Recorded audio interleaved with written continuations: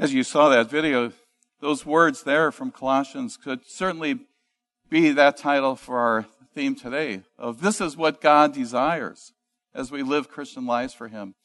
Well, I want to take you back to the Old Testament, to the prophet Micah, and in chapter 6, he writes these words. He says, listen to what the Lord says. Stand up, plead my case before her mountains. Let the hills hear what you have to say. Hear, you mountains, the Lord's accusations. Listen, you everlasting foundations of the earth, for the Lord has a case against His people. He's lodging a charge against Israel. My people, what have I done to you? How have I burdened you? Answer me. I brought you up out of Egypt and redeemed you from the land of slavery. I sent Moses to lead you, and Aaron and Miriam. My people, remember what Balak, king of Moab, plotted, and what Balaam, son of Beor, answered. Remember your journey from Shittim to Gilgal, that you may know the righteous acts of the Lord. With what shall I come before the Lord and bow down before the exalted God? Shall I come before Him with burnt offerings, with calves a year old? Will the Lord be pleased with thousands of rams and with 10,000 rivers of olive oil? Shall I offer my firstborn for my transgression, the fruit of my body for the sin of my soul? He has showed you, O man, what is good. And what does the Lord require of you? To act justly, and to love mercy, and to walk humbly with your God. Dear friends in Christ, there was a teenage girl who was laughing uncontrollably in her bedroom one night. And she was watching a video. And her father, Professor Arthur Brooks, he poked his head in to see what was going on. And she said to him, Dad, it's an old man who's dancing like a children and singing. Now, you children here, you may not recognize this person, but those who are age of your parents and grandparents, I think you'll know who he is.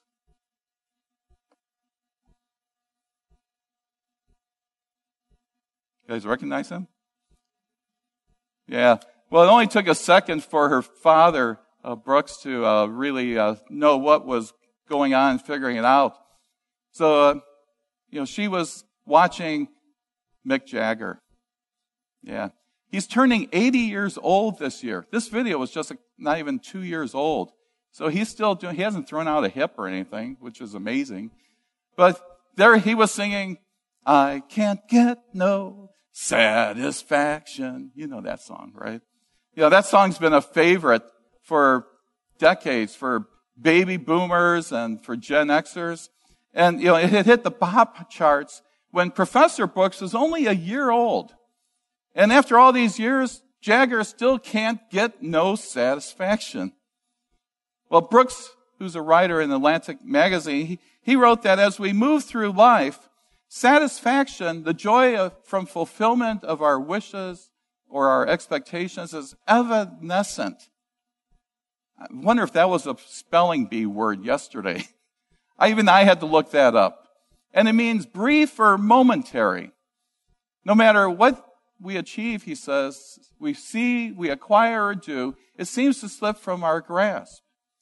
Satisfaction, I told my daughter, is the greatest paradox of human life. We crave it, we believe we can get it, we glimpse it and maybe even experience it for a brief moment and then it vanishes. But we never give up on our quest to get and hold on to it. Or as Mick Jagger would say, because I try, and I try, and I try, and I try, right? Well, Brooks, he's right. Happiness so quickly slips from our grasp.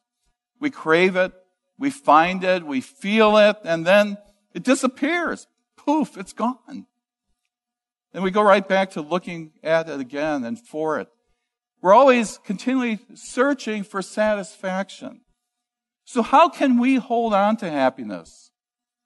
Well, listen to what the Lord says. Micah starts out in our text. He's talking to the people of Israel. Micah comes from a rural town, which is called Moresheth. It's in the land of Judah. And Micah's book begins with prophecies of doom directed toward both Israel and Judah. And in his 3rd chapter, Micah said that because the leaders of the people He says they despise justice and they distort all that is right. And Jerusalem, he says, will become a heap of rubble. So what was going on in Jerusalem? Well, the leaders were looking for satisfaction. And Jerusalem's leaders, they would judge for a bribe. Her priests teach for a price. Her prophets tell fortunes for money. Micah saw that the people in power, they were trying to get ahead in business, in government, and even religion. And they were finding some corrupt and unjust practices to make that happen. In particular, landowners, they were exploiting the poor, the vulnerable people in their community. Micah wrote that they covet fields and they seize them. Houses, they take them. They defraud people of their homes. They rob them of their inheritance that these people would have gotten from their families. In Jerusalem, the rich were getting richer. And the poor, they were getting poorer. And that playing field wasn't really level at all. But Micah, he's not interested in just exposing injustice.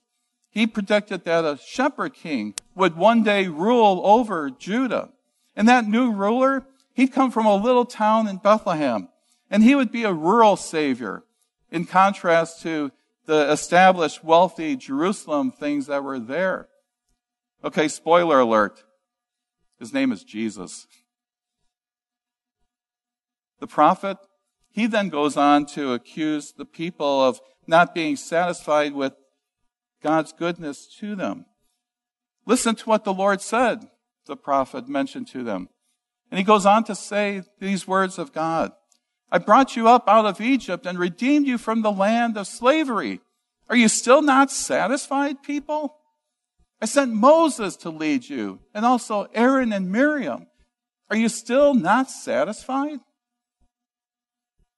Remember your journey from Shittim to Gilgal, which involved crossing the Jordan River into the Promised Land.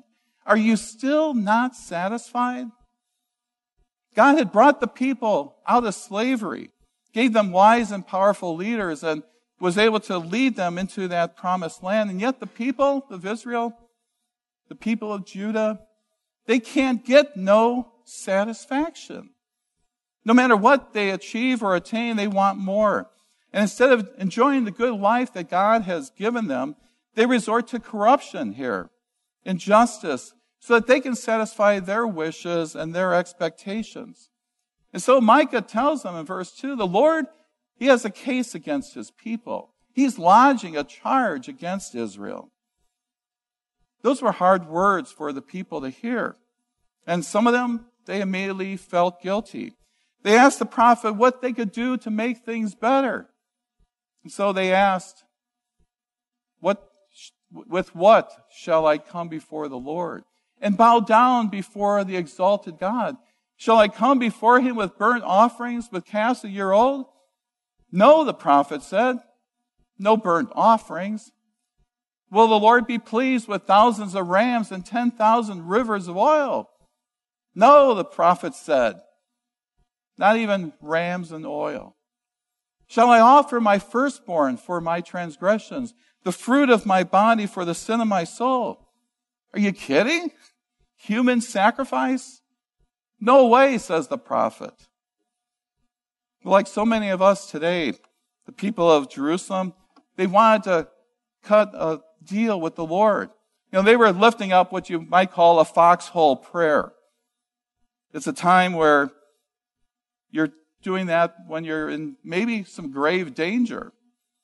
We might say, well, heal me, Lord, if we're diagnosed with some serious medical diagnosis. And, if answer my prayer, Lord, and I'll make a large contribution to the church. Well, those foxhole prayers are obviously understandable, but they're transactional. They're not relational with God. And they send the message that, we want to show our appreciation to God, but we really don't want to change our lives to get closer to God. And this seemed to be true for the people of Israel and Judah. They'd be happy to make a burnt offering, but they weren't going to stop taking bribes. They'd be willing to give the Lord some rams and oil, but they weren't going to stop those bad real estate deals and practices. They were really gladly to give up their firstborn, they would say, but they weren't going to stop committing fraud. The hunger for satisfaction is powerful, isn't it? We're pleasure-seeking creatures, and we'll do almost anything that wants to make us feel good. When Mick Jagger sings, because I try and I try and I try and I try, well, he's talking about that effort that we put into the search for satisfaction. And even at the cost of our ethics, our morals. It could be at the cost of marriages and families and our integrity. God's desire for us is different from what the world desires. His focus is not just an earthly one, but it's one that wants to set us heavenward in our focus. I love St. Paul's words that he shares in the 3rd chapter of Colossians. He says, "Since then you have been raised with Christ, set your hearts on things above where Christ is, seated at the right hand of God. Set your minds on things above, not on earthly things." Well, then we can understand what satisfaction really means as we live each day of our life. Micah also reveals that the true secret to happiness, it's got nothing to do with money or power or even real estate holdings. It was just 6 years ago that we had a special theme for our school year here at Trinity. We had used his words for that particular theme. And the prophet says that God has showed you, O man, what is good. And what does the Lord require of you? To act justly, and to love mercy, and to walk humbly with your God. That's shockingly simple, isn't it? Acting justly, loving mercy, walking humbly with God. Those are the keys to satisfaction. Biblical professor Daniel Simonson says, Micah clearly states that God is more interested in the way that people live their ordinary lives than in their religious practices. And when we behave in that way, then we can hold on to happiness. First, to act justly. It's not just wishful thinking of the administration of justice in the world, but it's a set of concrete actions that advances fairness and quality to all people. In particular, to act justly means to work on behalf of people who are weak or powerless or are exploited by others. Acting justly, that's the opposite of what those rich landowners of Jerusalem were doing when they exploited the vulnerable people in their community. Secondly, love mercy. The Hebrew word for this commandment is a little bit tricky because when you translate the Hebrew into English, it's translated mercy. That word is called chesed. And it's a common word in the Hebrew scriptures, but it's not one that can be easily translated into any one English word.